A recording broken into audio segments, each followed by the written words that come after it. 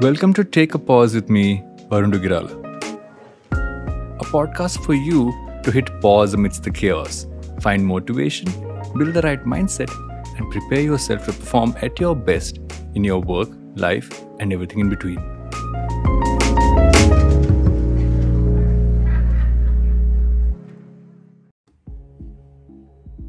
Happiness, as it said, is results minus expectations. This line popped up, or rather popped back in my mind as I was rereading The Psychology of Money by Morgan Housel. And it made me think about not just the goals we set for ourselves, but how we can actually get more satisfaction from them. I think I'm speaking a little slower today because I'm still thinking about this while I'm speaking to you. Because, okay, let me read this line again and then maybe let me get into the point. Happiness, as it said, is results minus expectations. What came to my mind when I was reading this was this old saying that you need to aim for the stars and maybe you'll at least get to the moon. I think it should be the other way around. If we aim for the moon and achieve the stars, I feel we'll be happier and more satisfied because, if you don't really get to where you wanted to go, no matter how good the result is, you're still going to be a little dissatisfied. You're still going to feel like, I didn't get to where I really wanted to go. I didn't really achieve what I wanted to achieve.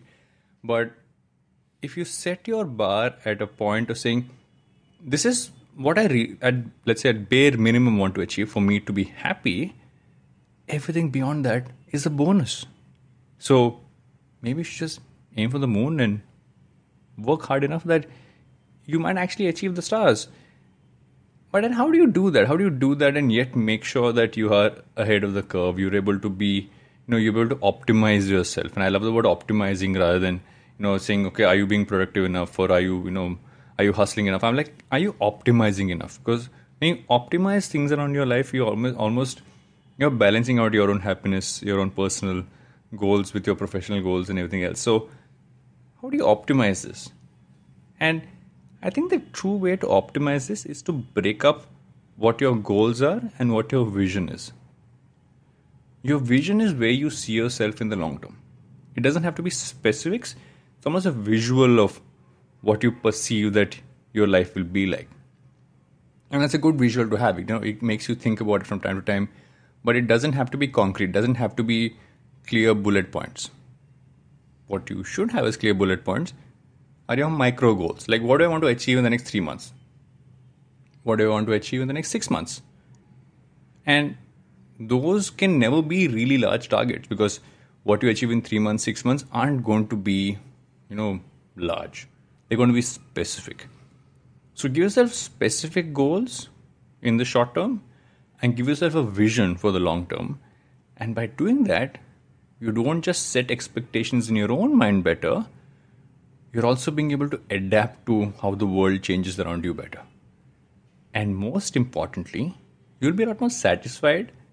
You'll actually be a lot more happy because if you're working towards it, you are achieving what you want as results in the short term.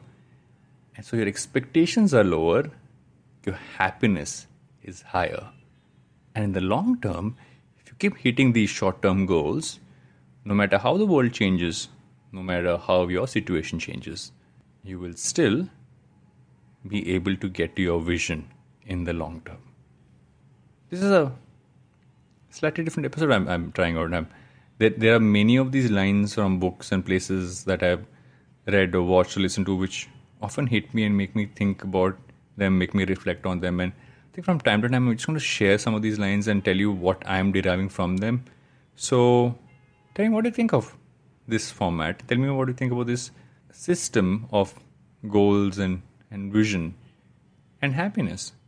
Thank you so much for listening in to Take a Pause with me, Varun Dugirala. Hit subscribe and tune in for a bite-sized episode every Monday, Wednesday and Friday.